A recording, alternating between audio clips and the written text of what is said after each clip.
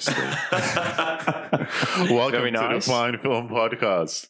I'm your host, St. George. Today I'm joined with a very special guest, Stefan Esnese. Welcome. Thank you for having me, Sin. I appreciate it. Great to have you on. I know. It's been coming for a while now. Yeah. You are one part of the Fine Film family. Well, thank you. I do appreciate that. We've been doing this for a little while together. We have. And I'm very glad to finally have you on the cast. Well, thanks, man. I do appreciate that. Yeah, welcome. Yeah. Hey, cheers. Cheers, man. Hey. It's been a long 13 months. It's been a long time, yeah. I do apologise. I have taken a bit of a backseat recently. That's okay. All the fans watching out there, you really enjoy your videos. It's a shame. I mean, I love doing it for quite some time. Is it because the soccer, the Euros are on, and look, you've been super busy? And that certainly has implicated my mornings. I won't lie, and it's led to a very baggy-eyed me. But I think there was a combination of issues. One, the laptop issue, which you and I know all too well about. Correct. Don't tell Adobe. Adobe, if you're listening. we paid for that license. It's your fault.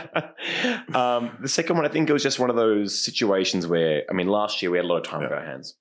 COVID was rife. Just push that into your mouth right there. Thank you, sir. Perfect. COVID was rife. Obviously, it was. It gave us something to do, a creative muse and a bit of an outlet. It did. Something that I certainly love doing, that we both love film. Love doing. We love film. I think maybe in the past couple of months I've just sort of lost my way. But when I saw you do this podcast recently, the very first one, in fact, it got me excited again. I won't lie. Movies get you excited again. They do. It's the beauty of movies. And even being here tonight again and seeing the posters on the wall, and even this here. It's great. It's fantastic. So it's great. I had to be on here. I had to come back. I wanted to do this again. And the movie we're talking about tonight is one of my all-time favorite movies. One of your both of our all-time favorite movies. So I think it's the perfect evening. It's a perfect time to be on. Absolutely. I'm super excited to have you on. Thanks, man. Appreciate that. As you said, we both love movies. We do. And this is the perfect platform for us to discuss. It certainly is. And express a video our love can only for movies. do so much. Exactly. As you mentioned earlier, and if you couldn't tell by the opening line, we're here to discuss a very beautiful film called The Prestige. The Prestige. It's a Christopher Nolan film. It is. Arguably one of his best films. Certainly. Which we'll get to later on in the segment. Yep.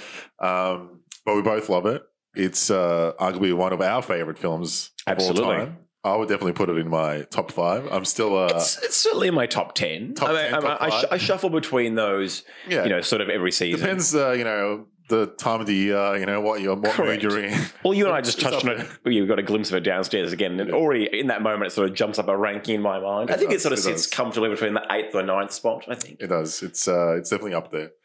The movie was released in 2008. Jesus. It's classified as a mystery drama. Okay. Its runtime is 2 hours and 10 minutes. Yep. Directed by Christopher Nolan. It was based on a novel written by a man called Christopher Priest. Okay. Also Christopher. And loosely based on his novel. And then the Nolan brothers got this. Jonah. Jonah as well as Chris got this material, and they were able to write this screenplay. There's an interesting story because there was a bunch of a lot of people wanted to make this film apparently. Oh, really? Yeah. Understandably, because it's great.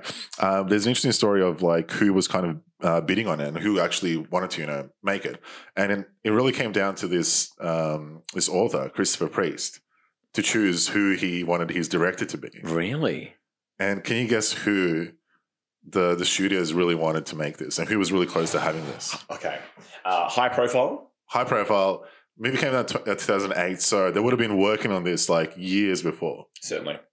Okay, who's hot early 2000s? Give me a hot director from back then. Well, I'm trying to think. I mean, who? There's a number of them out there. I mean, my mind goes somewhere like Paul Thomas Anderson, perhaps. PTA. Very good choice. I think he would have done a good job, actually. Possibly, yeah. Spielberg, possibly. Ooh. He loves magicians, doesn't he? I would say Darren Aronofsky. That's also a good choice. I think he would do it quite well. Also a very good choice. Look, those are my 3 guesses. Would you like to know who it was? I'd love to. Go on. He came very hot off a very hot movie as well called American Beauty. Sam Mendes. Interesting. Yeah, I can see that. Sam Mendes was going to be his follow-up to American Beauty. Really? And then the priest, Christopher Priest, he received a copy of Christopher Nolan's film called The Following, which was his like indie film, right? Yep. Predates Memento. Predates Memento because Memento was actually in post-production at the time. Correct. So he couldn't show him like Memento, right? Shows him Following, and the priest loved it. And he chose fucking Nolan. I love how you're calling him the priest as well now. Yeah, it's like Gangs of New York, the priest. Yeah, so that's kind of like how they got to actually make the film. No way. And they got the rights to do it, right? I wonder how it would have been with Sam Mendes. Yeah. I mean, I see a few parallels between two of them. They both handled big production. That's true. I mean, well, Sam Mendes took on James Bond. He did. And did a great job, might I add. But I mean, yeah, we both know that. He's a great filmmaker. Certainly. But I think he's a different type of filmmaker. He is. Well, I mean, the Prestige is there's so much mystery woven into it, and Nolan just does it's that. Very Nolan-esque. Fucking well. It's Nolan-esque. That son of a bitch. He does it so well. It's true. He does it so well. Let me read the synopsis of the film, please, and then we'll just break down a little bit of the plot. Okay. And we'll just see where we go from there. See where we go from there. Let it happen. All right. The plot reads: 2 friends and fellow magicians become bitter enemies after a sudden tragedy. As they devote themselves to this rivalry, they make sacrifices that bring them fame, but with terrible consequences. So they get fame, but terrible consequences. The cost. Great synopsis. When did you watch this movie when you were younger? I actually did. So I watched. Do you remember watching this it? Movie. I do. Yeah. I had a friend of mine give it to me on a burnt disc. I was living at my grandparents at the time because we were renovating our house. Great. So it's like year 8 or year 9. Me, awkward haircut at my grandparents' house. We're there for 9 months. Your mother days when you had it was my straightening hair days, and Singlets. I remember watching the film way back when. And again, I only knew Christian Bale, who that guy at the time. I knew him as the guy who was Batman. Yeah. So Batman Begins. Batman Begins came out before this. Just before that. Yeah. I mean, certainly that same year, The Dark Knight came out, I believe. Sorry if I said, did I say 2004? So I believe it was 2004. I think you said 2008. It came out in 2006. I might have misread that and said 2008. Well, I think you did. So apologies for that. I thought so. Christopher Nolan, I'm so sorry. Because The Dark Knight came out in 2008. Batman Begins in 2005. Correct. The Prestige in 2006. 2006, correct. There you go. So I knew it was the guy who played the new Batman. The new Batman, yeah. Obviously, everyone knows who Hugh Jackman is. I mean, it's an Australian to not know who Hugh Jackman is. Sexy. Oh, sexy man. The ultimate Australian man in my mind. Yeah. And I absolutely loved it. And it's 100%. One of those films that I sort of revisit, every few years. And obviously back then, I was 15, 16, awkward with a bad haircut. And, you grow up and you learn things and you understand things a little more intimately. You evolve and you watch that film again and again and again. And guess what? It gets better. Yeah. Every time I watch it, I enjoy it a little bit more. I notice something else I didn't notice beforehand. It's a fucking masterpiece. It's a masterpiece. It is. But keep going. Yeah. I'll tell you when I first watched it. Okay. It would have been the same year because how else would I have watched it? It would have been the same year. I went to visit my uncle in New Zealand, in Auckland. No way. Okay. And I was a young man. And he wanted to take us to the cinemas, right? And to watch a film. We're on holiday. And he's like, there's a couple of movies playing. There's The Prestige. Yeah. And there's Apocalypto. Ooh. Mel Gibson's Apocalypto. Mel Gibson. He really wanted to watch Apocalypto, my uncle. Understandable. And I was like, fuck you, I want to watch The Prestige. And I was still fairly young, And then he was who was paying for the ticket? I mean, he was. But, okay. But that's besides the point. That's besides the point. And he was like, well, you go watch The Prestige by yourself, and me and your mom are gonna go watch the Apocalypto. Okay. And my mom's like, he's just a kid. You can't do that. My uncle's a crazy guy. Okay. Anyway, he ended up going watching Apocalypto by himself. He did not. And by the way, Apocalypto is a great fucking film. It is. Just reference. It's fantastic. It's fantastic. But at the time, I really wanted to watch this because I saw the trailer. I was like, oh, magicians. Oh, it's cool. I love magic. Anyway, my mom and I went to watch it. I fucking loved it. I absolutely loved it. I was still fairly young, What did she think? I think she liked it too. Okay. She was like, Hugh Jackman. He's so handsome. It's hard to get past. He is. But I just remember loving it as a kid, and I was fairly young, I still didn't really understand what the whole concept, who Nolan was. I had no idea, I watched Batman, but I didn't connect oh, no, at that time, what it is. Yeah. But great memory. Not a film savant like you are now. Exactly. Take that, uncle. See, I made the right choice. Take that, Mel Gibson. Take that, Mel Gibson, son of a bitch. So that's my memory with Prestige. Loved it ever since. It's a masterpiece. It is. It's fantastic. It's fantastic. What do you think happens in this film if we were to sum it up in a few different plot kind of points? Okay, rival magicians. If someone was to ask me, what's the Prestige? What's the Prestige about? Okay, the Prestige is about two rival magicians. Yeah. Who engage in this year-long, decade-long battle to essentially outdo one another to perform the best trick. That's it. Right? And I suppose in their quest for success and to outdo one another, they encounter a great cost. A cost. Far more than any sort of financial cost. Yeah. One that hurts them deeply. 100%. And I mean, again, Christopher Nolan film. there again, certain things are woven through it, like the concept of time. Well, it's interesting because reading up on a bit of trivia again, the editing of the film includes 146 time jump cuts. No way. Yeah. In which the next shot either flashes back or skips ahead to another time period of the storyline. And it's crazy that you say that because while watching it as well, I reckon there are only a handful of moments where you sort of pause and wonder, where am I? He does it so effortlessly and so seamlessly that you're still following through understanding the story, even though there's 146 jumps back and forth. I mean, crazy. It's insane. Crazy amount. Okay, that's a cool stat. Yeah. Yeah, very cool stat. It averages to almost one timeline jump per minute of the movie. That's insane. That's insane. That's quite a lot. I guess the story, at the start of the movie, they're both young magicians, right? They are. They're still learning the ropes. They are. But they're still kind of building this little rivalry between them. Of course. There's a tragedy that happens. There is. Christian Bale's character, Borden. Yeah. Ties a knot on... Was it Borden? Or was it Borden? He ties a knot on Angie's wife. Yeah. Because they're all performing together, right? Correct. She ends up drowning. It's a horrible scene. It's a horrible scene. It's horrible watching her drown. Michael Caine's character, there's no time for him to even save her. It's pretty fucked up. She ends up dying. And a great line, which is one of my favorite lines in the film, is the funeral scene. What knot did you tie? What knot did you tie, Borden? And he's like, I don't know. At the time, you're like, that's fucking weird that he doesn't know. I was just about to say that. See, watching it as a kid for the first time, I thought he was just either lying. He doesn't want to. Or doesn't want to face to what he's done. Yeah. Again, now upon retrospect, you realise that. Yeah. He had no idea.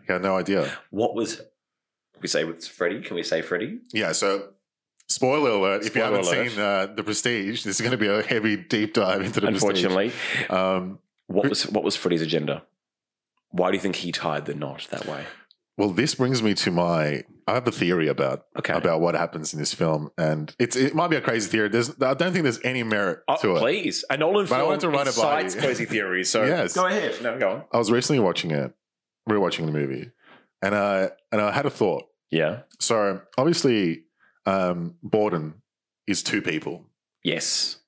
Christian Bale has a twin. They share a life, right? That's the big spoiler of the film. That's how they do.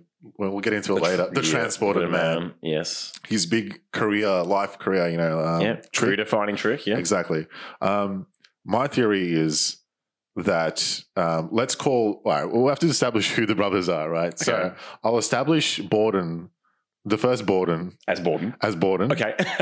Easy, simple. And that's the Borden who goes on to marry Rebecca Hall. Yes. And has a wife essentially later on in the film and has a kid, right? Correct.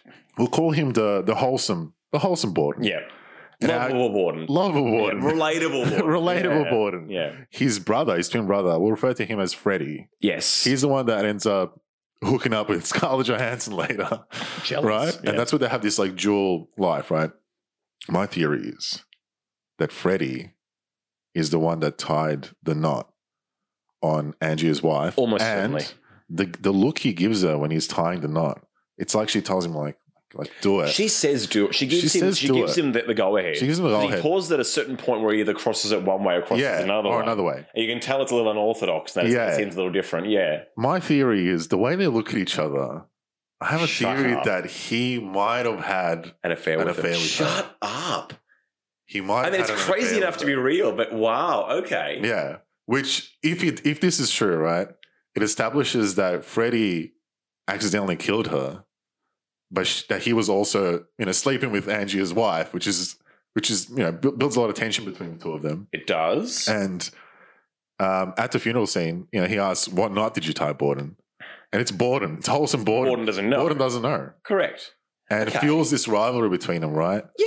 I mean, look, it's an interesting take, and I won't say it's wrong. I don't know. There's no merit. There's no merit. No. There is. I mean, the look she gives him, I don't know if it's a look of like romantic safety, if you will. It probably isn't. But I love the take. Yeah. For me, Freddie, if you will, he's more of the loudmouth. He's more outrageous. He is. He's a cocksmith. He is they're trying to maintain this dual life in love with, married to Rebecca Hall. Yeah. And he's out there just going for Scarlett Johansson because at the end of the day, he's more reactive. Yeah. Why did he choose the knot? I mean, maybe he just thought that it was a better option. It was a better option. But was she ready for safer option, yeah. Not the safer option. It wasn't the safer option. It clearly wasn't the safer option. It was a more risky knot, but he believed that she can get out of it. Correct. She believed that she could get out of it. Exactly right. And did she get out of it? Unfortunately not. Perhaps it was, her passion for being a magician. Yeah. Right? Because she is certainly part of the act. She's a magician. And she wanted to push the boundaries. She wanted to push the boundaries. Yeah. Unfortunately, it cost her everything. It's true. It cost her life. It did. Yeah. So, and again, the domino effect. Yeah, domino effect. It fuels Angie's hate. Exactly right. He's in pain. He lost his wife. He blames Borden for it, right? It's almost at that point that Angie almost becomes two people.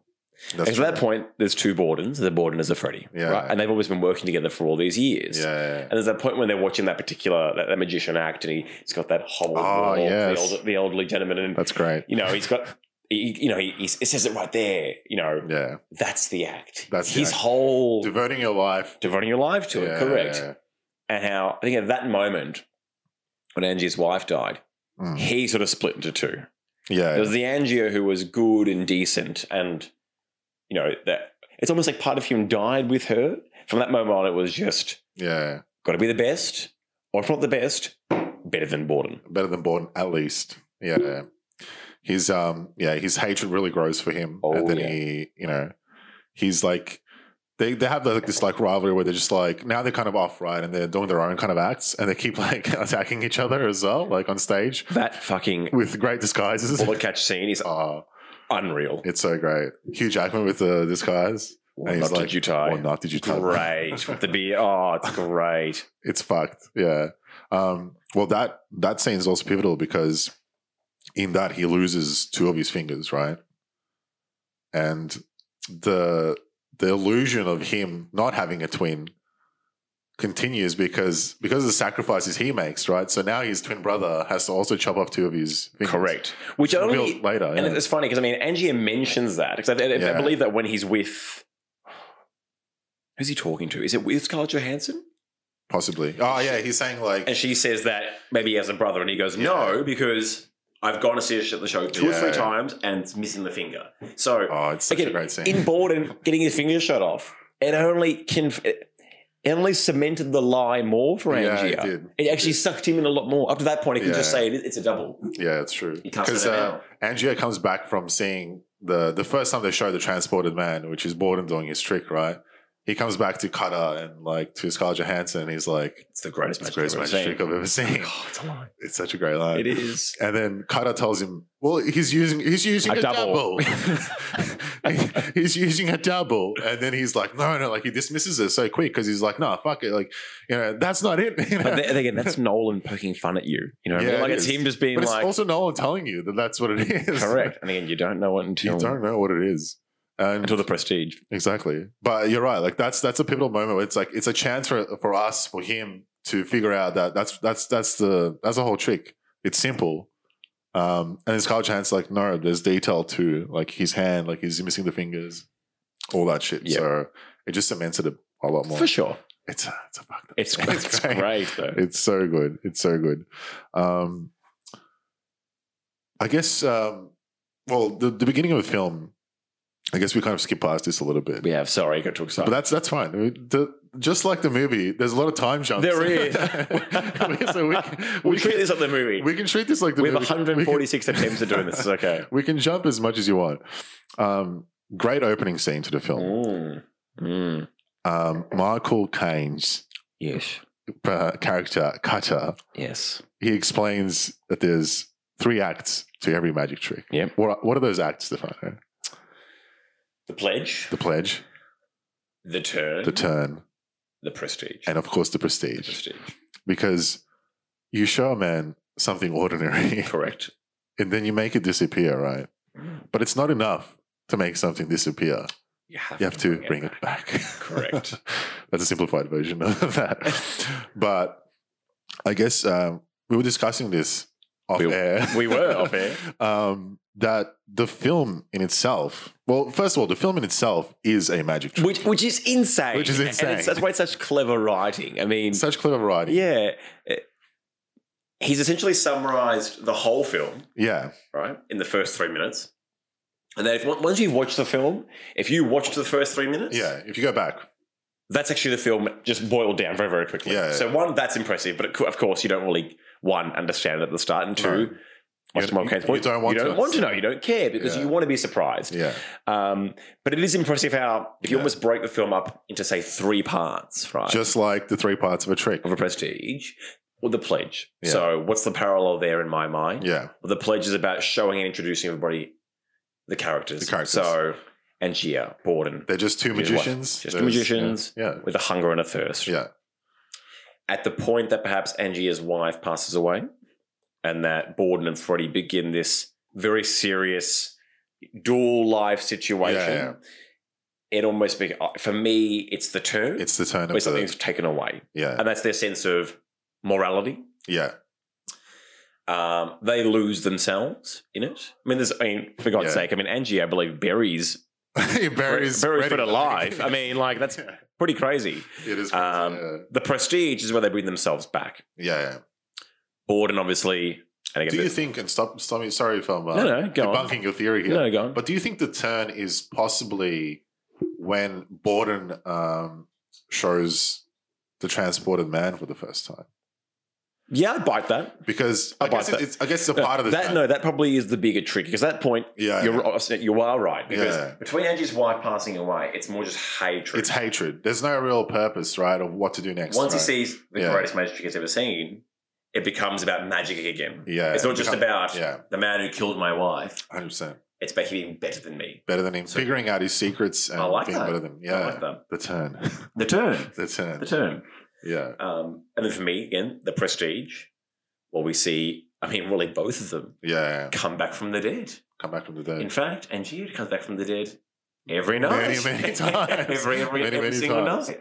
Well, I guess part of that, the turn of the film, is Angier's quest to figure out Borden's secret and how he does the transported man. And he's convinced, because he doesn't believe that it's a double.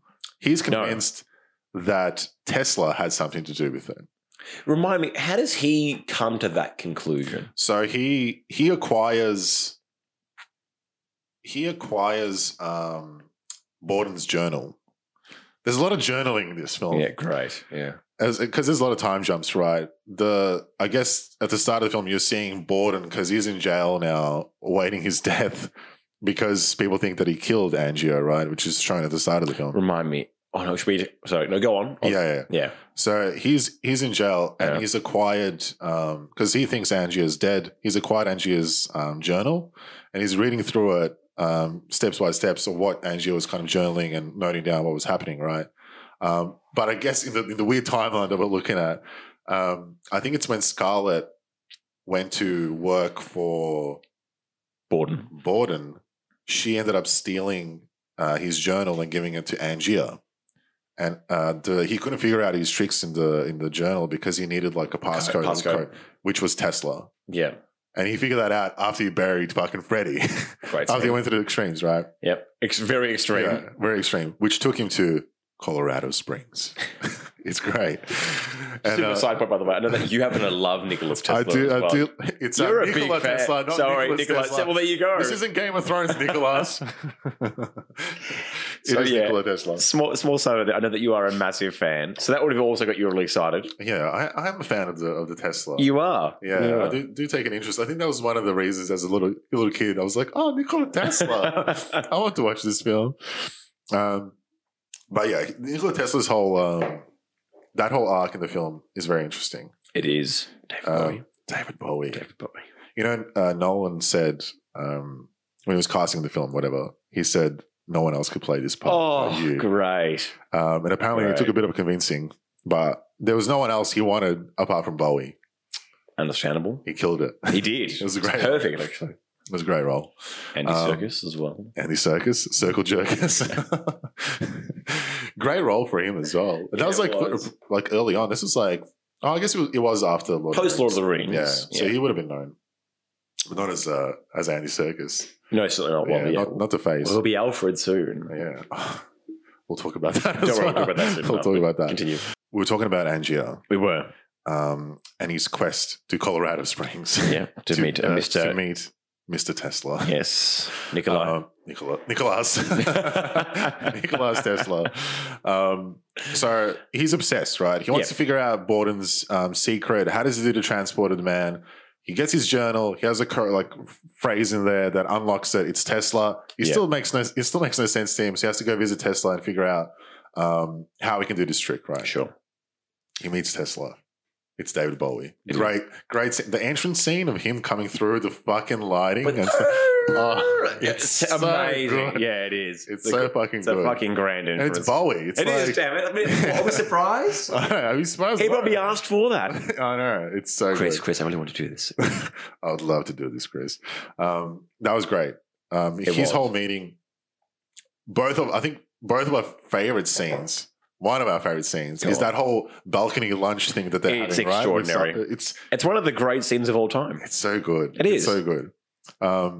They discuss. Well, Andrew's asking for. I guess he wants to figure out if Tesla built something for Gordon, right? And he wants the same thing. Instructs him to build that machine, which will take a lot of time and a lot of money. But Angier's got the money. He does. He's very wealthy. Yeah. What does Tesla tell him? Hey, what have you considered the cost? Have you considered the cost? And Angier's like arrogantly, might I add, money's not an issue. Yeah, correct. Like it's not a problem. But he corrects him.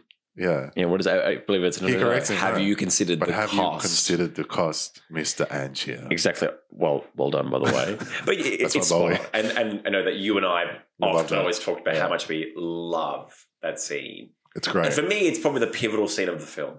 Yeah. In that it both Borden and Angier, perhaps quite naively at the start, didn't understand the cost. No. But both of them actually wore it, and we'll get to that shortly, a little bit later at the end of the film. But the film really is, in my mind, about cost, about decisions cost. And cost. Because that's a big part of it, right? Like Tesla's telling him, essentially, you haven't really once you do this, cost. Yeah, once you do this, there's no going back. There's no going back. Correct. And is it worth pursuing this if it's gonna? Is beating him worth it? Is beating him worth it? Correct. What is the cost? Yeah. Have you considered it? Because I guess he hasn't considered it. No. It's an amazing. He's probably just blind. I mean, Angie was just blind on jealousy, hate. Oh, it completely consumed him. It's great. He spends a bunch of time up in Colorado Springs. And a bunch of money. They do a bunch of testing on this fucking thing. There's a lot of hats. There's a lot of cats. A lot of cats around. A lot of cats around. Like your house, funnily enough. Oh, yeah. Where are they? You should come in here. But it leads to essentially Tesla building Angier. Correct. A piece of technology, a box, something that's very interesting in the film, right? Angier comes back home, right, with this piece of technology, this machine, which, by the way, reminds me a lot of the thing in Harry Potter in Part 6. You know how they get they get into the into Hogwarts. But anyway, it's similar to like Bill and Ted's adventure when they get into the phone booth. In a way, I think that's what weirdly, I get it. Christopher Priest and Christopher Nolan agreed on. The priest.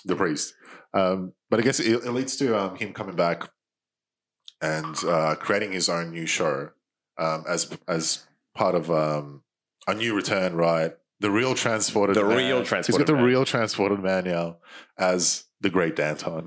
Great. And Cutter's like, that's a silly name. And he's like, no, it's not. it's sophisticated. He loves it. I love Hugh Jackman's real American accent. It's just great. It's so good. It is so fucking good. It's interesting because like I was thinking about this as well. You don't see Christian Bale like with his natural accent that much.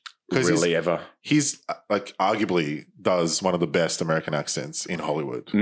Younger me discovering that Christian Bale is not American was one of like the most pivotal points of my entire life. Mind blowing, absolutely crazy. You know, at one point, like I think when I was really young, I also thought that Hugh Jackman was American. So did I. Yeah, of course. It's like Wolverine. And then I was pleasantly surprised to find out he wasn't. Yeah, one of ours. Correct. One of ours. He was one of us. Yeah, he comes back, creates the Great Danton show, and it's amazing, right? He has this new trick. He has this technology. He has this machine. It's not really revealed what the machine does right away, I think. It's a little bit later. It's alluded to, yeah. It's alluded to, but the movie slowly starts alluding to you're a fucking clone. Correct. Well, I mean, I believe it all triggers off when Angier is leaving in a fit of rage. Yeah. And notices all the hats and sees the cats. Yeah. And at that moment, you're like... You sort of... You jerry a little bit that... This machine is not going to teleport you. No. This machine is going to fucking clone you. And move you about, like, I don't know, 20 feet away. 20 feet away. Crazy and arbitrary. Yeah, what's the technology between that distance? Yeah, I don't know. Because the cat feels like it's much further than the person. Anyway, go on. It's great. It is. But that's also when, like, you start seeing with Borden that his wife, played by Rebecca Hall, she's getting more suspicious about, that there's this whole thing about their relationship, right, where they have this beautiful relationship. And one day you're this. One day you're this, you're that. And the line is, every time they have this, like, beautiful moment, and he tells her, he's like, I love you. I love you. And she's like, do you? Not today you don't. Not today. Not today you don't. And it's weird because it's like, what's happening there? Because at that time, if you're watching it for the first time, you don't know that he has a clone, that he has a twin, right? You're thinking he's just like a narcissist. Like, what the fuck's going on? And like, why are they like saying that? Like, and I thought about that line, like saying I love you to someone is interesting. Yeah, because in the movie, like, how can she tell that he doesn't love her one day? Like, it's weird that she thinks he doesn't love her one day, but the next day he does, kind of thing. And I figured, like, all right, imagine you were like going to say I love you to someone that you don't love. It wouldn't be authentic. Yeah, you would be able to tell if someone's lying to you in a way. Yeah, especially a close partner, right? Yeah, certainly. Yeah, I thought it was interesting. It is the word done enough. Yeah, I agree. It's interesting that she can catch him out with that phrase because correct. It's obviously Freddie, his brother, when he tells her that he loves her, he fucking doesn't mean it. Yeah. Because he loves Scarlett Johansson. Correct. Yeah. It's interesting. It is interesting. Yeah, I like that. No, I definitely like that. Yeah. But at that point, you kind of, because you're kind of like thinking, okay, there might be more clones here. Yeah, correct. Attack of How many cats? It's Star Wars. That's a great crossover. Yeah, and I would love to watch, by the way. Yeah, Christopher Nolan. Multiple Samuel L. Jacksons. They all have the fucking box. Yeah, purple lightsaber. It's great. But because she's suspicious of him, and there's a line, there's a scene where she tells him, "I know what you are," and she tells that to Borden. And at that point, the audience is thinking, holy shit. What does that mean? Borden has this relationship with Tesla maybe, and maybe Tesla built this fucking thing for him. Hence, he's a fucking clone. Oh, I never picked up on that. Yeah. Okay. Yeah. That's deep. Yeah. See, again, you watch this movie so many times. There's so many things that you don't fucking notice after all these years. Yeah. All right. Okay, wow. I think that's the beauty of Nolan. And Jonah Nolan. And beautiful Jonah. Because they throw these little things. All right, like we've said it, we already established this. Throughout the entire film, they're telling you pretty much what the prestige is and what the movie's about. Again, what are the secrets? You don't care. You don't want to know. You don't want to know. And throughout this whole thing, they sprinkle little things of like, maybe, no, he's not a brother. It's not a brother. It's not like a lookalike. He might be a clone. Yeah. It's interesting. Yeah, it is. It's interesting. And again, that always circles back to the whole finger thing. The fact that his fingers are gone, you tell yourself that as tempting as it is to think that he's a brother, no one's put that line there to debunk it. No. That's it. because you don't think someone is crazy or stupid enough to do that. No, who would you? Why would What you? sane person would? Yeah. But it's so simple. But that's the cost. That's the cost. That's the cost. Because when he does his transporter man, you can there's attention to detail. You can see that those fingers are gone. Correct. It's really like, oh, it must be him. But how is he fucking doing that trick? So, yeah. Truthfully, and I'll say this now, the one part about the Prestige that I always have a giggle at is that they found someone who looked exactly like Angier. Like, Hugh Jackman. Okay, Borden's got a brother. Just because he's a drunk doesn't mean it's an exact replica of him. Which again, I love that character. He's great. Oh, he's great. I love that. I love him as a character. Yeah. But it's like, he seems crazy. Well, he's an out of work actor. How would you behave? It's great. Yeah, they put like silly but hilarious. Yeah, they put like prosthetics on Hugh Jackman. I think like they redid his like nose and had like fake teeth for that character. Really? Because he had to like look slightly different. Slightly. Otherwise, slightly. It's just a twin. It's just Hugh Jackman playing himself. Yeah, exactly. That's great though. It is. But yeah, I guess like from that point on, it's a lot of sacrifice. It is. It gets worse and worse. It gets worse as the film goes on. Yeah, it gets worse and worse. Borden's wife kills herself. Shocking. I always forget that happens. Yeah. It's quite shocking, actually. It is. And in her mind, she doesn't know what the fuck's going on. Because she's like... She's living two lives. What's wrong with this guy? Yeah. Inadvertently, not by choice. Just by her crazy husband. Who, for him, unfortunately... He is gaslighting her the whole time. The entire time. He's the king of gaslighting. He is. Like, he subjected her to this duplicitous game where he just jumps between brother to brother. Yeah. And she's just caught in the middle of it. Again, he chose magic over her. He did. That was his ultimate. That was the cost for him. Right? That was everything else. Yeah, family, his daughter. everything. It's the cost was it all. Yeah, the cost of it all. It's crazy. I mean, like, you can imagine, like, she's fucking. One day he loves her, one day he doesn't. Like, and she kind of like I think she has a theory of what it is or who he is or what's happening. And he's like, you shut up. There's the same way he yells at her and he's like really aggressive. Yeah. Very aggressive. And like, you can't say anything. Like, this is his life, right? Yeah. It's like, I don't know. Yeah, it's weird. I don't know if she knew. It's interesting to think about, did she know that he was a twin or did she like think that maybe he was a clone or something? I don't know. I mean, again, circling back to that point about earlier about Freddie. How Freddie was more loud and aggressive, right? Freddie yells at her several times throughout the movie. Yeah, he does. And again, we're presuming that's Freddie. We don't know that, but we're presuming that again, when he's not being lovey and I love you, it's Freddie. I think that that whole experience, living the dual lives, tore away at Freddie more than it did with Borden. I think at certain points he just found everything about happy married life frustrating because everything that he didn't want to have. He didn't want that life. But it's funny how he and his brother shared the passion for magic, and he and his brother both took the massive cost. They did, They did. Massive sacrifice. They can't be one without the other. Yeah. So they both took the sacrifice. It's true. Isn't it a bit unfair for Angie? It's a bit 2-on-1. It's a bit unfair. Yeah, it was really 2v1. Yeah, the whole time. Correct. It's weird to think like who was courting like Borden's wife. Like, was it Borden or was it Freddie? Like throughout the times, but they both kind of started playing those roles. Yeah, I mean Freddie, you might say, is a little more charismatic. He won her over, and then Borden's a safer guy, more casual, more relaxed. You know what I mean? Like wholesome. Yeah, Borden's the guy you marry. Yeah. Freddie's the guy. Freddie's the one night stand. Freddie's the guy you fuck. That's great.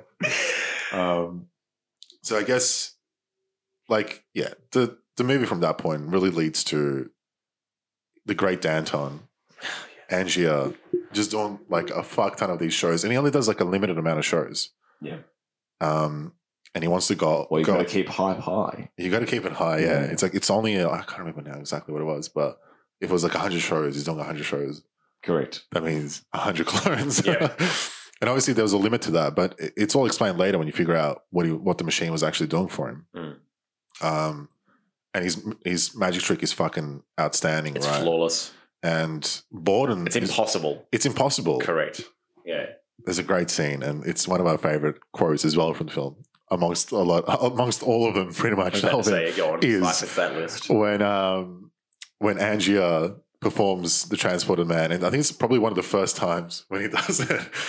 And when he goes into that fucking electricity and the lighting, and he disappears, and when he comes out at the top of the fucking it's amazing theater, and he says, "Man's reach exceeds his imagination." Amazing. It's great. Amazing. It's so good. It is. Because it's like, at that point, you're like, fuck, what a fucking trick. Because he does it so much better than Borden, right? Well, and he's more of a showman. He's a showman. Like his film, The Showman. Hugh Jackman.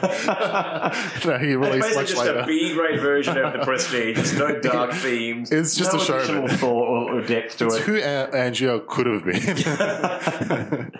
If he wasn't so angry, he would have been the showman. Perhaps if, say, like either Baz Luhrmann or Michael Bay was the director of The Prestige, as opposed to Sam Mendes or Mr. Nolan. Of course. It would have been the showman. I love that.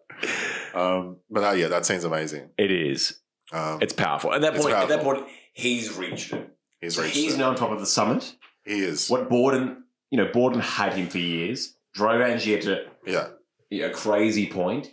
Now he's got it. He's the man. He's beaten him. He's the greatest magician in the world for that very moment. It's the greatest magic trick I've ever seen. It is.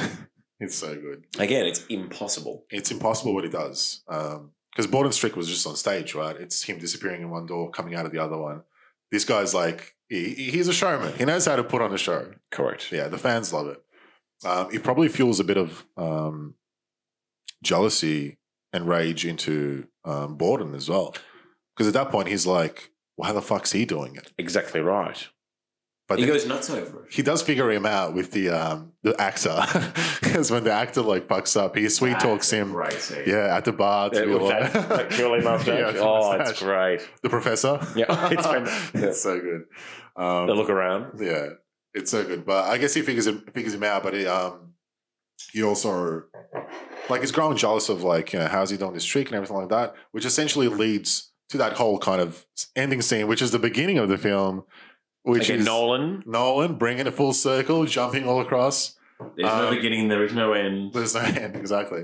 He witnesses, he sneaks off backstage, and he sees Angia fall into the water tank, and the tank locks, and he's trying to save him, right? Like his wife who died. God. It's connected. It's so perfect. Yeah. It's like, you killed my wife in this tank. Now you're going to watch me drown in this tank. Yeah. That's the fuck you. Sick son of a bitch. Yes. Yeah. I'm not going to kill you. I'm going to kill myself in front of you. To get you framed. To get you framed. It's genius. It's so fun. It is. It's crazy. Angia doesn't finish the Prestige. He doesn't show up after that, right? Exactly right. It's but you know what's interesting? How did he know not to come out? He must have known. I always think about that. So in that moment, he must have known Borden was there, or Freddy. Does the clone have the exact same memories of the moment he gets cloned? That he knows that Freddy's there? I don't know. How does that work? Okay. Because I assume they get cloned, right? Okay, so and they both have the same memories from that point. That is correct. Right? Yeah, correct. He's weird. An exact replica. His clone is just him 3 seconds ago. That's it. From the moment they split into two, that's him. His memories become different to his. Yeah. For that, up until that very moment, they're the same. They're the same. So both he and he know that Borden is there. Yeah. He's the poor bastard who is going to die, and even though he knows it, no one wants to die. No. Certainly not drown. Yeah. In a giant, glass case of emotion. So of course. He loses his mind. It's fun. And he knows that every night when he goes on stage, I don't know if I'm gonna be the man in the tank or the man who comes out. Exactly right. It's crazy. So he must have known. Do you think that he actually doesn't know if he's gonna be this or that? Or is it just a given? I believe that. Is it just a given that I think it's a dying man's last words, I believe it. I think at that moment he had no idea. But at the same time, he can't tell the difference of if he's the man going into the cage, into the water tank, or the man coming out. Because in his mind, right, as a clone, you get cloned, right? You come out as the Prestige, or you fall into the thing. You don't know the difference between being cloned, like if you're the original or if you're the clone. Do you know what I mean? Okay, but you've inherited all those memories. So you are this person. You are the same person. It's as if, genuinely, almost like in two parallel worlds, you've traveled. He just fell. Yeah. Or I somehow moved over there. Yeah. Your memory of it is... The crazy part is that they're just happening in the same universe. Same moment. So I don't believe he knows. Presumably, the original one, right? Knows that he's the one that's getting killed, yeah. Correct. Or maybe to your point, maybe when I get cloned... It's a head fuck. Arrogant me, the prestige me... Yeah. Thinks that I've done it all and that I've survived it. But I did it. Yeah, but maybe, and then, glass case me. I get it. Yeah. Interesting take. I'm not sure. Here's a question, though. And I asked you this earlier. Go on. I asked you, does Cutter know? Because at the very start of the film, they're putting Borden on trial. That's a good question. And they're asking him to disclose the nature of the trick. Which Cutter says he can't do because he has the legal right to it. It's very expensive. It's the most sought after trick. The most sought after in the world. Yeah. And does he know? Because I know that we talk about the fact that he had blind stage hands. This is Angier, for reference, right? Yeah. Because no one could know that the grotesque nature of this trick, right? And he asks Cutter that he doesn't want him backstage for this one. Exactly right. So you're suggesting that Cutter did not know. I feel like Cutter didn't know. But he had a vested interest in keeping the secret safe because he wanted, it's as financial gain for him. Financial gain for him. He's working with him, like, I don't know. Because, like, I don't think he knew. Okay. I don't think he knew because at the end of the film, when it's revealed what it is and that Angie is still alive as Lord Coldlaw. Yes. Cutter is actually surprised. Correct. No, touche. Yeah, Cutter's actually surprised. Yep. But it's interesting. It's interesting that he didn't figure it out. Being a magician himself for many years. But what Angie was doing was beyond magic. Beyond magic, yeah. Magic, and it's real and tangible. It just appears not to be real. Yeah. What he was doing, was science.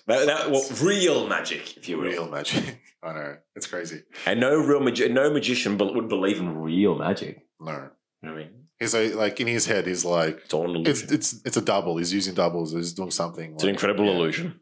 Yeah. Surely it's not real. No. We all want to believe that it's real. Correct. We tell ourselves we want to believe. We don't want to know the truth. Correct. Yeah. Well, it leads to Borden Wright getting busted and kind of framed for the murder of Angier. And which is essentially the start of the film where he gets trialed for his death, for his murder. There was no one else around, right? So he must have fucking trapped him in this, water tank and killed him. Wouldn't be the first time. Wouldn't be the first time. True. It's like you're in court and they're like looking at your history. Have you killed a woman before in a water tank? It's pretty damning evidence. Yes, I have. Yeah. It makes sense. You'd be in trouble. You'd be in trouble. But essentially, that's where the film kind of loops, right? So it loops from the beginning of the film, which is the end of the film, essentially, which is him being framed, goes to jail, spends that time in jail. Yes. And slowly kind of we see how I think it's Borden's, he's supposed to be executed in jail. And it kind of leads up to that, right? Yeah. Angie has been dead this whole time because that was like his trick, whatever. Borden grew a great little mustache and goatee in that time, might I add. He grew it. He visits Borden in jail. Yep. I think it's at the end because it's like, oh, Lord. He's with his daughter. Well, he's with his daughter because I guess Borden's daughter, now she doesn't have a mother. She's passed away. Yep. And Borden, who's her father, is in jail. There's no next of kin. Correct. Because Fallon is just, a helper or whatever. Okay. Yeah. So Coldlaw, which is Angier with the mustache, he has his daughter because he's like, I don't know if he's like adopted her or like he's caretaker or something like that. Don't know what the... Because it's that sort of sick bargain where it's, you tell me how you do the trick. And I'll give you your daughter back. Oh, ego is that's fucking sick dark, fuck. dude. That is He really crosses a lot of lines, doesn't he? He buried a man alive and stole a man's daughter after he framed him for his own death. The man's a sicko. You're a sick fuck, Angie. Jesus Christ. The great dancer. Great asshole. That's who you are. But yeah, you know what's interesting? Watching Angier come to the jail as Lord Coldlaw. He does an English accent at that point as Lord Coldlaw. That's hilarious. Yeah, it's hilarious. It's great. It's funny to see Hugh Jackman switch those accents because he's like, he's meant to be American anyway. But yeah. But an Australian man playing American man pretending to be an English man. Exactly. Yeah, layers. A great magician can pull off anything. It really works. Yeah, 3 levels down. Inception. Nolan. This was he was feeding us a little bit of Inception. Feeding it through. Go on. It leads to a great scene, right? It's Borden getting hanged. He's about to die. He's getting executed. What is it? What are the last words again? Do you remember? Abracadabra. Yeah. Oh, God. Abracadabra. Oh, amazing. At the same time, we see Freddie, who's not in jail. And this is where the first time we actually figure out he had a twin. He visits Angier. And Angier's acquired, I think, his tricks or whatever, his book. Oh, no, he didn't care. I think Borden was going to give him the fucking transport of the man. And Angier ripped it apart in front of him in the jail and said, I don't care what your trick was. Mine was better. Yeah, correct. Yeah. Fuck. The arrogance. The blind arrogance. But he essentially gets executed. Abracadabra, his last words. And at the same time, you see Freddie. Do you think it's Freddie or do you think it's Borden? I think it's Freddie because, okay. Oh, fuck, I don't know. I mean, it's hard. On one hand, because of his relationship I feel with the like the relationship with the daughter has visible care for her. Yeah. Right? Yeah. And you see Fallon, right, the alter ego, sort of crying when he's holding the daughter's hand and Freddie's in jail. So Borden. Let's say Borden's now. I think it's him. In contrast, perhaps they had an agreement that I have a daughter. You don't. You're taking the plunge for it. And his tears were for him. You know what I mean? How Fallon, which was Borden, was crying for Freddie, and also Freddie is the one in prison who swaps the cuffs over on the guard. Yeah. So Freddie's more of like the jokester, the crazy guy, the crazy one. I think it is Freddie. Maybe it is Freddie. And at the end of the day, it was Borden who gets to live happily with his daughter. Yeah. Sadly, has lost his wife, but gets the final fuck you and Angier after, killing my brother or having my brother murdered. Right? Maybe that is it. So you know what? Yeah. I'm switching to. We had a chat earlier. Fuck, I think that's I think it's Freddie. Freddie in prison, Borden out of prison. Okay. Borden shooting Angier. I think it's Freddie because hear me out now. Wait, when you say I think it's Freddie, I think it's Freddie that's in jail. Okay, yeah, go on. Yeah. And hear me out. Go on. Let's call him Borden as the collective character. Borden, right? Easy. Yep. He got busted, right? And framed for this murder. The reason he went to see that trick, the scene before that is Borden and Freddie. And whoever's who, one of them is telling the other, no, it's one of them, right? And because we don't know at that point that he has a twin, but he's talking. Fallon tells. Maybe it's Fallon, yeah. Perhaps or Scarlett Johansson. Sorry if I'm butchering it, but that's all right. He tells him to leave him alone. I don't care how he does it. I don't care how he does the transported man. Just leave him alone. That's it. We're done. That's it. He has a better trick. He's better than us. He's beaten us. That's it. Leave him alone. Yeah. Whoever said that, I think that was the wholesome Borden who said that. I agree. Because he's happy to leave it because he has a daughter. He's a lot more wholesome. He's lost his wife. He's lost his wife, right? He's paid the price. The ultimate price. The ultimate price. Freddie. Hungry. He's hungry and he can't let it go. No. I think it's Freddie that goes to see the last show and gets framed for it. Prison. And ends up in jail. Yeah, I think that's a fair point. I think that makes sense. Yeah, I think so. It's certainly in line with their characters. Yeah.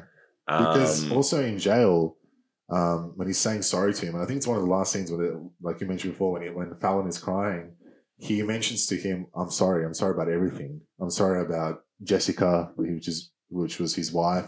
Oh, well, that's it. I'm sorry about everything, right? So that's it. He's pretty much saying, I'm sorry that I fucking fucked this thing, fucked your life up, and your wife killed herself and all this shit, right? Dude, you have just opened my eyes. I think it is. That's it. It was Freddie. Freddie died. Freddie died. Dude, for me, you've solved the puzzle. That's it. I think it is. Bravo. Which kind of, it's kind of a better ending. I think it's sweeter that way. I think so. Certainly. I mean, because Freddie was the wild man, right? Yes, and he was. He paid the price. Yes, he did. And he I mean, at the end, he's sorry for it. He's sorry that it panned out that way. Yeah. But at the end of the day, Borden gets to be with his daughter now.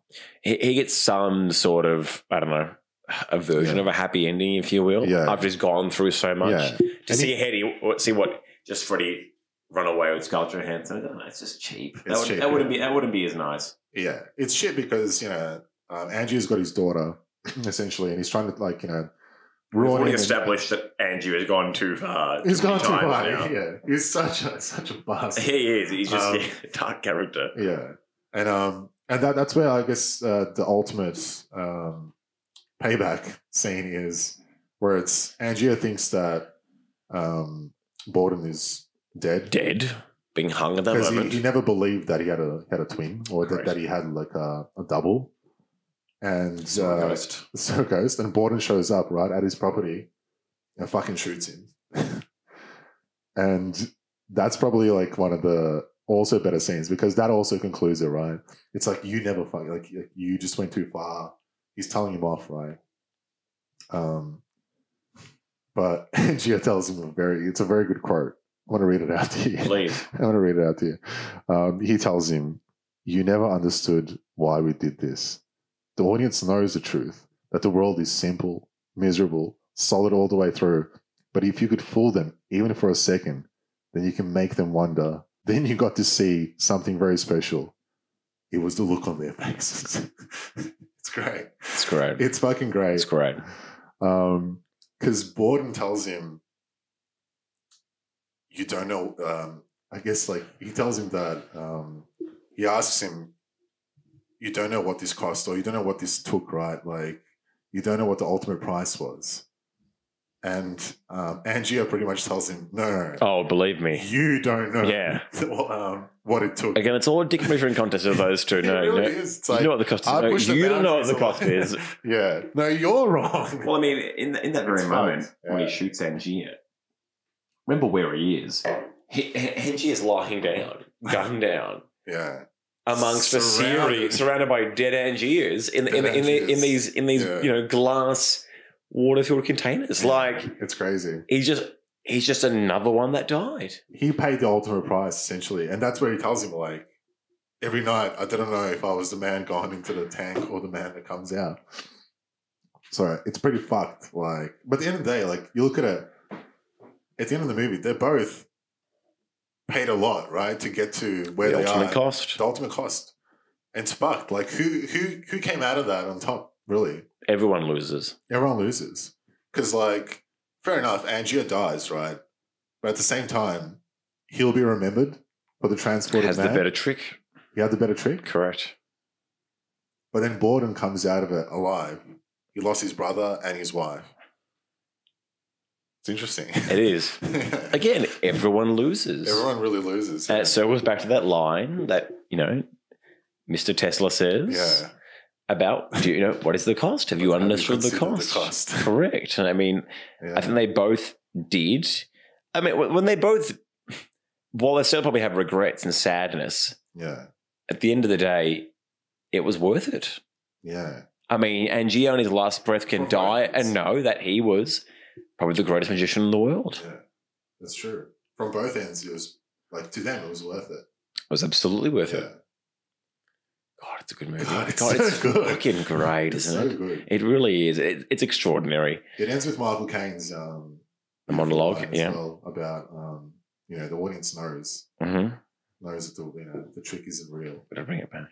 Yeah, the prestige. You got to bring it back. But they want to be fooled. They do. They want to be fooled. They do. It doesn't really matter. God, it's interesting that the magician they go to see like earlier in the film, the Chinese magician. It's actually based on a real magician. Oh, really? Yeah. So there was a guy called Chung Ling Soo. He was a stage character created by a guy called William Ellsworth Robinson. No way. You know what it was? It was this like English guy who pretended to be this Chinese guy. He disguised himself as this like Chinese man, right? And he'll do this he did it for like the longest time. Like I think it was back in 1918 or something like that. But he was a magician, right? And he did this for like 19 years or something like that, where he pretended to be this Chinese man who didn't speak English and stuff like that. But he was this English white man. And that's where like they pulled that from. Like I think it was probably racist and insane. Exactly, yeah. Okay. Yeah, imagine that. Today's world. You know what happened to him? Yeah. He died on stage. I was about to say, it must have been a trick. Go on. An illusion. It was an illusion. It was a board cut trick that killed him. You're kidding. And you're kidding. His last words were, "My God, I've been shot." And that was the first time he spoke English on stage for 19 years. No way. Yeah, how crazy is that? It's amazing. I know, it's crazy. Oh, blimey. He was just like, he played the character. That was the trick. And that's again, keep him to the cause. That's Borden. That's Borden.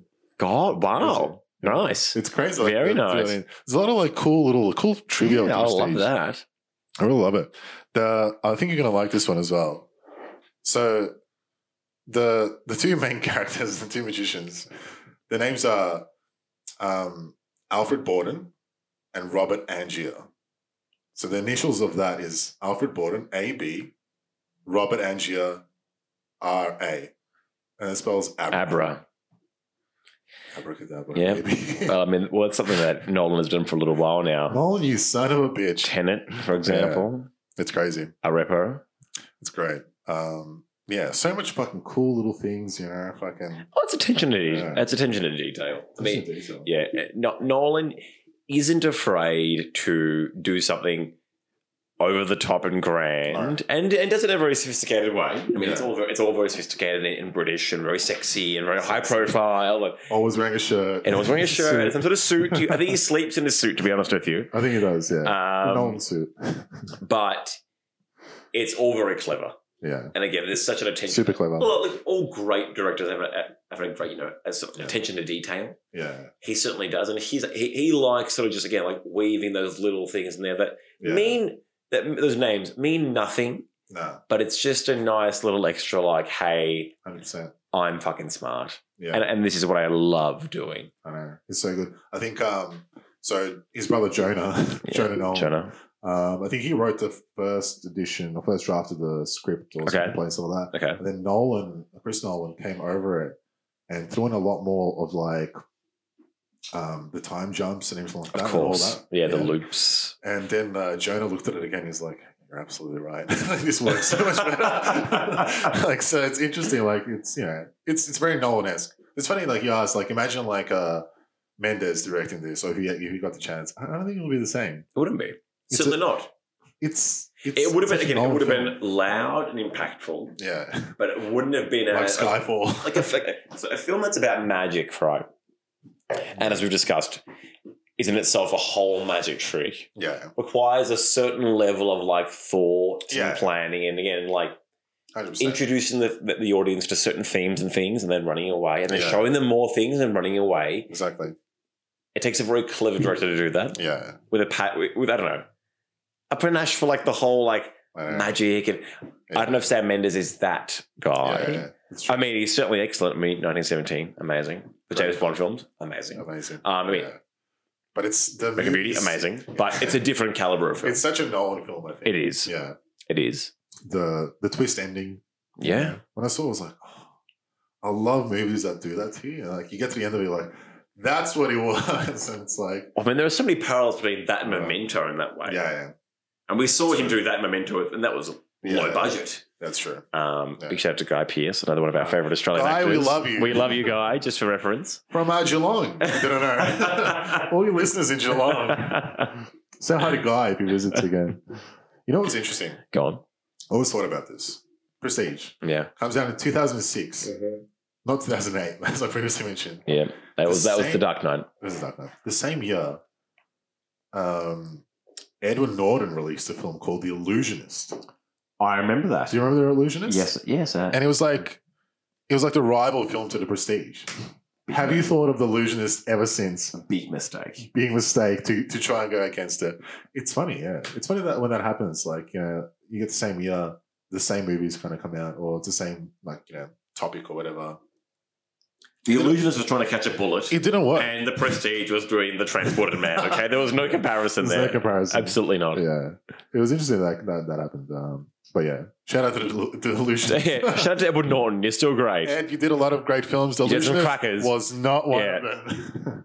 But I kind of liked it back then anyway. Just a little wink. Apples and oranges. Apples and oranges. I had a question for you. Go on.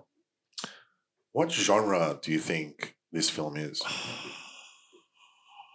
Some say that it's very hard to put a genre on it. Sure. Thriller, perhaps? Mystery thriller? Mystery thriller? Yeah. I mean, I think it certainly has mystery. We have posted it on the Fine Film Instagram account, and we've classified it in the past as a science fiction film just because of the science fiction part of it is the machine that Tesla builds, right? Correct. I mean, and that would it's controversial towards the science fiction realm. For me, it's mystery thriller. Yeah. With undertones science fiction. I mean, yeah. Shrouded in mystery. The whole story is a magic trick. It is. Boom. The thriller aspect. I mean, it's very. I mean, well, again, it is. Someone gets buried alive, and someone's wife kills herself, and someone else's wife dies, and someone else gets shot in the hand and in the stomach, and someone's hanged. Yeah. All about a magic trick. I mean, it's a dark film. It's very dark. But you're right. I mean, the sci-fi element to it. I mean, he's literally transporting himself across the room and making an explode of himself. So I suppose that has an element. Yeah. It's hard. It's a bit of a chameleon in that way. It is. Yeah. It's interesting to think about that. I wanted to do our creme de la creme round and to see. Sure. I think we can do it for three people. Okay. I think Christopher Nolan. Yeah. Is this his creme de la creme? We'll get into it. Okay. Hugh Jackman. Is this his creme de la creme? Okay. And of course, Christian Bale. Is this his creme de la creme? Okay. And perhaps we start off with Christopher Nolan. Okay. Now, on the Fine Film Instagram page, we did a little while ago when Tenet came out. Yes, which we saw together. Great. Popcorn. With our lovely partners. Below partners. Shout out to our partners. Shout out to our partners. It was great. It was the first time we went to the cinemas after the lockdown. I know. After Fine Film. After Fine Film. Yeah, after Fine Film happened. Fine Film. That sparked a bit of a Nolan week for us on the Fine Film channel to pinpoint what are his top 10 films. We did a top 10. Top 10 Nolan films. I believe he's done 10 or 11. 11, I believe. Yeah. We didn't include following just because we wanted to stick with 10. Which makes it a little easier. I mean, it's a top 10. It makes it a little bit easier. Yeah. Exactly. Looking at Christopher Nolan and his career, okay? And now we were going to figure out, is The Prestige his creme de la creme? Okay. When we did the top 10 countdown, we had The Prestige sitting at number 2. We did. As in his second best film. We did. Followed by The Dark Knight. Yeah, well, yes. No, The Dark Knight was number 1. Dark Knight was number 1? Yeah. Sorry? Prestige followed that. The Prestige followed that. Where do you place The Prestige at the moment? Do you want me to give you a quick rundown of all these films? I think I can remember the order we gave them. Yeah? All right, from top to bottom, top being best to, and I'm not going to use the word worst, to, There's no worst. Yeah. There's no bad. The lowest ranking member on this list, I believe it was The Dark Knight, followed by The Prestige. Let me get it. I'll get it up. That way we can see. I'm pretty sure it goes where we had it at. Dark Knight, Prestige, Batman Begins, Interstellar. No. Batman Begins was like 3, I think. That's what I'm saying. Oh. So The Dark Knight, Prestige, my bad. Batman Begins. Yeah. Interstellar. Inception. Dunkirk. Memento or Tenet? Memento. Tenet. The Dark Knight Rises. Insomnia. So, I have a bonus with you. Here we go. I've been waiting for a while to say this as well. I don't agree with that top 10. Go on. For the most part, it stays pretty still. It's rather rigid. Okay. I watched Tenet again after you and I saw it. And for those of you who had the luxury of seeing Tenet, it's an awesome movie. It's certainly a visual spectacle. It is. It was an experience, and we saw it in IMAX. It was fun. Which for me is really the only way to see Tenet. It demands to see it needs to be seen in IMAX. It needs to be seen in IMAX. Definitely. I then went and rewatched The Dark Knight Rises. And you're like, it was so good. It was great. I mean, The Dark Knight Rises was not without its faults. Yeah. It's certainly nowhere near as good as The Batman Begins. But it's still and obviously not as good as The Dark Knight. No. But Tenet may be Nolan's most impressive film as far as abstract things sort of pulled together and this crazy story ideas and ideas. How they look on camera. Yeah. Insane, right? Yeah.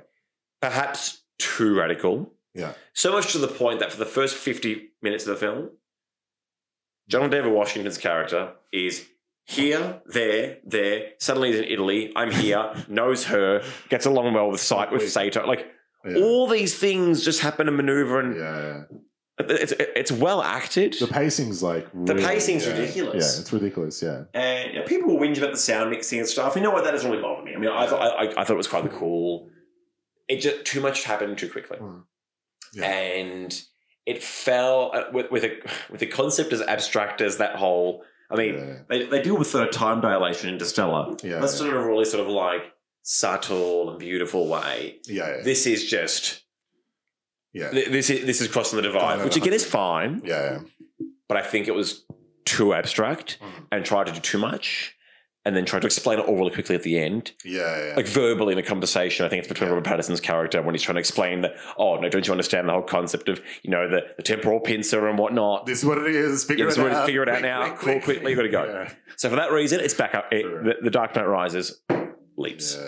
Yeah. You and I also battled, again, more on the Nolan topic, about whether to rank Inception and Interstellar higher. Yeah. I really batted for Interstellar to be higher.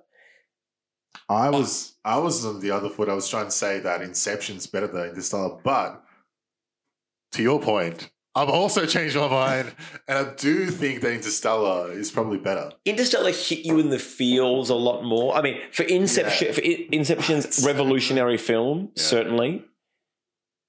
Again, we're not saying that any of these films are bad. No. Yeah. You're picking between the stars. The stars, yeah. Interstellar just had that more human element to it. Yeah. Anyway, so going back to what we're here for, The Prestige. For me, it still remains firmly true. Yeah. In that I think, and biases, being a massive Batman fan, The Dark Knight is still my favourite movie of all time. Of course. But from a more objective note, I mean, one, it's the best Batman film ever. Yeah. It's the best superhero film ever. The performance of Heath Ledger as the Joker. I mean, Academy Award winning and justifiably. Yeah. Gary Oldman. I mean, it's Jim Gordon. I mean, so good. It's just the film is spectacular. So much. Yeah. There's nothing I would ever change about The Dark Knight. It is the perfect film in my eyes. Yeah. For Nolan to accomplish that, to make a film like that, extraordinary, is insane. Extraordinary. And I mean, he got to do it with 3 Batman films, right? And that alone itself is like an achievement. That's the creme de la creme. That is to be trusted with things. I mean, as everyone knows, it's a very sensitive topic, and there's a massive fan base out there. Myself, yourself included. I got too excited. And so excited. It took courage to take it on. Yeah, it's true. Warner Brothers took a big jump on him after Memento. They did. He nailed it. Yeah. With Batman Begins and Christian, obviously. And for me, it's still number one. I mean, Batman Begins also sensational in so many ways. Yeah. But The Prestige is just that something different. I can't have 2 Batman films phenomenal as 1 and 2. I just can't. That's true. It's unfortunate because the success of 2 actually it sort of, cannibalizes how much I love part 1. Yeah, you know what I mean? Like, The Prestige is just so unique and so different and so well done. Yeah. The pacing, the time, it's phenomenal. The reveal, the film being. You said it before. There was 146 time jumps. Crazy. And I didn't feel weirded out. No, it made sense. You're like, okay, he's there. This is what's happening. It's crazy. Take note, Tenet. Take note of The Prestige, Tenet. No offense, Chris. I still love you. Yeah, it's a tough one. I think I agree with you. I think I do keep it at number 2. And for the same reasons as you, I love Batman. And look, for me, The Dark Knight, it's amazing. I love it. I've watched the Dark Knight films, Batman Begins, Dark Knight, everything. I watched it so many times over the years, so many times. But the one that I keep going back to is Batman Begins. You love Batman Begins. I know that you do. I know that you also happen to love Liam Neeson as well. I love Liam Neeson. I know that you do. I know that you love Liam Neeson. The whole, the montage of him training with him. As Raz. It's as Raz and everything like that. All of that just comes together. The origin story and the payoff. Yeah, I know. It's. I just love going back to that. I love seeing that origin story. I love seeing that. And I'm sure we'll do a Batman Begins podcast at one point. Most certainly we will. But for that, for that alone, I think Batman Begins probably sits somewhere at the top for me. It has to. And it's interchangeable. Like you said, I could probably put Batman Begins and The Dark Knight together, and I'll have The Prestige. As is outside of Batman, I think The Prestige is his best film. Certainly. But again, not his creme de la creme. No, not just yet. Unfortunately, not just yet. Sorry, Nolan. So close. So very close. Very close. So fucking very close. Let's jump over to our main man, Hugh Jackman. He's done a lot of films. He has. Let me just give you a quick little rundown. Okay. And you tell me what his creme de la creme is. Okay. And I think I know that you're going to pick an X-Men film. Okay, go on. But if you do pick an X-Men film, which is probably going to happen, you need to pick the X-Men film as well. Okay. So you can't just say Wolverine, okay? Well, okay, what is the question, though? Is the question, what is my favourite film that person has starred in, or what I think is their best performance? You can give me both answers. So you can give me what you think his creme de la creme is, as in when you think Hugh Jackman, this is who he is for you. But you can also admit that this is probably his best performance. My favourite film that he's been in is The Prestige. Ooh. Yeah. At the end of the day, while Swordfish? Please. Don't even go there. That movie, you only watch for Holly Berry. Yeah, it's fucking awful as well. We can debate that anytime you like, but it is awful. I will say The Prestige. I think it's his best. I think it's my favourite film that he's been in. I mean, obviously, I'm tempted to say any of the X-Men films of Wolverine. For me, and I think for everyone, he will always be Wolverine. I mean, he's the longest-standing superhero actor of all time. To ever do it, yeah. To ever do it. Times, yeah. Pissed off when I got to see him in the suit. That would have been that would have been great. His best performance, maybe Les Miserables. Yeah, that was. It was really good. He probably should have gotten. He did get nominated. He did get nominated for that. Yeah. He could have probably won it. He could have won that. Probably a tough year. He was phenomenal in that. Yeah. Obviously, he's great in The Prestige. Prisoners, Denis Villeneuve. I know that you love Villeneuve. His performance in that's really good. Awesome. Again, that is probably in the top 3 of my favourite films that he has done. Yeah, true. Great performance. Yeah. Like aggressive, but like, listen, I mean, he's the boy from Oz. He's the boy from Oz. Let's not forget where he began. Wait, you're not going to select Australia as his best film, as his creme de la creme? Oh, wow. How disrespectful of you, mate. I'm sorry, Baz. I think I'll stick with The Prestige and maybe Les Miserables as his best performance to date. But when someone says Hugh Jackman, what do you think? I think Wolverine. Yeah. But that's always the danger when you ask most people who's Christian Bale and they say Batman. Robert Downey Jr. I mean, Sherlock Holmes, right? Another great film. Great. Now, Christopher Nolan could have done really well. Oh yeah. Similar time period. Exactly. Maybe that's the parallel, but he would have nailed that film, by the way. That's true. Make it gritty, make it. Oh, yeah. Ooh. Yeah. I really like that. Yeah. Nolan, if you're listening, your next project. Sherlock Holmes 3. Yeah. Hit us up. We'll be your new Joe. If Guy Ritchie is still doing, living and happy. That's great. Okay. And the last one? Well, first of all, I think I agree with you. Okay. I think he's the Wolverine. He always will be. That's his creme de la creme. You think that's it? That's his creme de la creme, but I think his performance in The Prestige is number 1. I think Prisoners is probably better. Oh, okay. I really like his performance in Prisoners. I think that's outstanding. Great. It is great. I think he could have gotten an Oscar for that. Really? Yeah. What year did that come out? Prisoners. I'm going to say 2013. 2013, yeah. Fuck, I'm good. Yeah. Fuck, I'm so good. Fuck, I'm good. Okay. Yeah. Yeah. I wonder who won the Academy Award for you? So who was nominated for Best Actor? Tell me. Best Actor nominees 2013.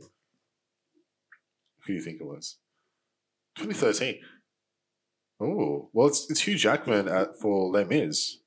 Okay, well, there you go. You had a strong year. Lewis, Lincoln. Denzel Washington, Flight. Yeah, nice. Joaquin the Master. Bradley Cooper, Silver Linings Playbook. I mean, what a stacked fucking year. What a stacked fucking year. It should have been Joaquin Phoenix. Yeah, PTA. PTA. Shout out to PTA. The Master's so good. Yeah. I mean, it's a masterpiece. Hugh, we love you. You're a great actor. Yeah. But that's a tough. That was something special. Year. That's a tough year. So you were saying, so for you... Prisoners, okay. I think his performance of that is amazing. Les Mis, yes. Yeah. But I think Prisoners is a lot more flashed out character. It's great. It's a whole movie. I think he does a phenomenal job. He does. But I love him in The Prestige. It's great. It's so good. The film is so good, damn it. Like, I mean, it's so good. Yeah, it is. We needed to get into Christian Bale's creme de la creme. Of course. Obviously, he is the Batman. He is, amongst other things. But quickly, I'll have a quick look at his filmography. There's a fair few movies there to chew through. There's a fair few movies. Any that kind of jump out to you in terms of you've never seen him better than that?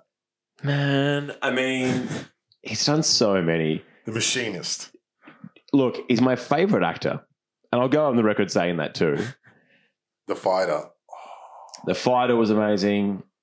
Batman was amazing. American Hustle was amazing. Jeez. The Prestige is amazing. The Big Short's very good. I mean, even like Ford versus Ferrari, I didn't love it, but it was good. Vice, when he plays Dick Cheney. Oh. I mean, scary transformation. American Psycho. I might watch that tonight, actually. Yeah, that's great. Yeah, that's right. That's great. God, he's done so many good films. He's done I mean, he hasn't done a bad film. He personally is good in everything. Yeah. He's just so gifted. So unbelievably committed to what he does. You have to just marvel at him. Yeah. And while I love to sit here, okay, my favourite performance, obviously, as Bruce Wayne in The Dark Knight. Bruce. But his best performance? Yeah. Maybe The Fighter? What are you tossing in between? Like The Fighter? I don't know, man. I mean... I thought he was fucking good as Dick Cheney in Vice. He was. I mean, again, really convincing. He played a similar role in Vice, I think, to American Hustle. Like, the fat guy, the mannerisms were all very nonchalant. Yeah, I can see that. Whereas, like, The Fighter was just so twacked out and... It's not him. It's not... It's just a different person. Crazy. Like, he's a crazy person. Yeah. That was just... He won the Academy Award for that. Yeah, he did. Yeah. Man, that was awesome. I think that probably has to be his best one. It has to be his. Yeah. There's so many good films. Like, he's just so excellent. Like, oh, God. But I mean, like, American Psycho, what a fucking role. Awesome. And that really put him on the map. It did. Like, for me... That got him Batman. Bateman? I think so. Yeah. I think that got him the role. Yeah. I think it certainly threw him into the running. I know that Jake Gyllenhaal was up for the role. Oh, so many guys. So many guys were running for it. Yeah. I reckon seeing him even when he's, lying down in the tanning bed, you're like, well, that guy's Bruce Wayne. Show us that again. Yeah. Just so real. Man, that's him. So I'm gonna land on The Fighter for his best role and my favourite, The Dark Knight, but for selfish reasons. You? I agree with that. I think you really can't go past The Fighter because I remember, I did a little acting class back in the day. Your heyday. In my heyday. Yeah. And I remember the acting teacher asking us who our favorite actor is and what was the favorite performance. And I remember saying Christian Bale as The Fighter. Really? And he was like, why? And I remember using those exact same words. It's because that's not him. He's actually a different person in that film. So I think I have to stick with that. Stick with that. Yeah. He's just so good in it. but it's fucking tough. Yeah. Yeah. I think Vice is really good. I think I didn't love Vice as a movie. I loved his performance. I just really liked his performance. Yeah. And movie's good. He's a crazy actor. He gains so much weight, loses weight. Apparently he's locking that up, which is understandable after 20 years or so going, to two complete extremes. His body would be fucked. Oh, yeah. So, yeah, I think it's a tough one. But I think, is. Of course, he's our Batman. He will always be our Batman. Bruce Wayne. Or the Robert, we are rooting for you. Don't worry. We got you back. Sure, Robbie Pattinson. Yeah. We're coming for you, baby. Big shout out. This one's for Robert Pattinson. If you're listening, just, in your off time. This one's for you, buddy. But yeah, I think that's Christian Bale. I'm sure we'll get into a lot of his movies. Absolutely. At a later date. Perhaps on his birthday, we'll tuck into a Christian Bale we should do like a film fest. Bale birthday video. It's great. The dream birthday. I like that. Bring it back to The Prestige. Yep. Such a great film. It is. It's just such a well thought out film. The whole film's a magic trick. It is. Nolan sets you up from the start. He tells you this is what it is. You don't want to see it. You don't want to know it. You want to be entertained. You want to be entertained. You want to be fooled. Great performances. Great fucking cast. Christian Bale, Hugh Jackman, Michael Caine, David Bowie, Andy Serkis, Scarlett Johansson, Rebecca Hall. God, Nolan actually put his own kid to play. I think it's Rebecca Hall's son. Really? Yeah. No way. Yeah, that's a little Nolan right there. Oh, cool. Yeah, it's a little Nolan. Big shoes to fill, kid. Yeah, very big shoes to fill. Kid. Yeah, fuck. Imagine being Nolan's son. The dream. You just get to watch all. I got a sneak peek of all his movies. Yeah, get to meet all these great actors. Michael Caine's your grandpa. It's great. It's an amazing film. Absolutely. Do you think we skipped any scenes or anything we wanted to mention? We did a pretty thorough breakdown. We did. I mean, we certainly went through it in great detail. You know what I do love? Michael Caine describing what drowning is like. At the start of the film, he says, a man once described what drowning was. He said it was like going home. He says that to comfort Angier. Yeah. And then at the end of the film, because Angier's now like, I don't care about drowning. I'm going to kill myself in a tank. I'm going to drown myself, essentially, because it's like going home. Yeah. He doesn't care that he's going to sacrifice himself. That's a nice parallel, that one. And then Michael Caine tells him later on, I lied. It's the worst pain imaginable. It's so fucked.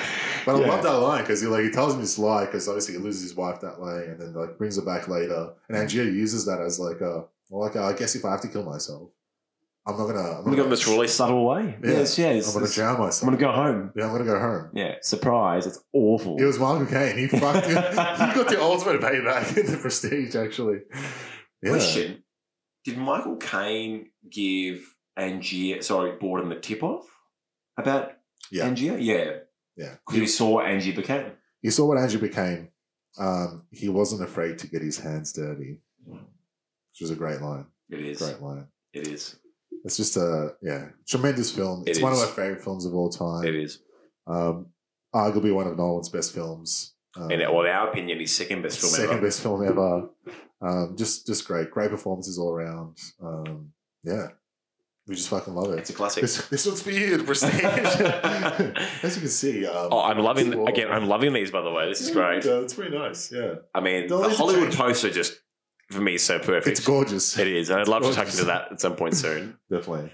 There'll be some, different movies up there from time to time. A bit of a switch up maybe in a couple of months. I'll bring my Tarantino book next time when we great. We'll talk about this film. For sure. Any final thoughts on The Prestige? Look, I think we've gone through it pretty thoroughly, but obviously an amazing film. Yeah. One of our favourites for obvious reasons. And I would say to anyone who hasn't had the chance to watch it yet, don't listen to this podcast. First of all, quick caveat. Show this scene first because do not watch this podcast, but it is extraordinary. Extraordinary. It's honestly a work of art, and I'd implore anyone to watch it again and again. You'll get so much more out of it the more you watch it. You'll pick up on little things. Tremendous film. Absolutely. Great. Stefano, thank you for being on the podcast. Mate, thank you for having me. It was a pleasure. It was a blast. Great to finally do this. I know. As, being a fine film alumni. It's good to get back into the game. And for all those hungry fans out there awaiting your next video It's coming. It's coming, baby. It's coming. It's coming. I would like to go out with a quote. Are you watching this? Thanks, guys. Thanks, man. Thanks, man.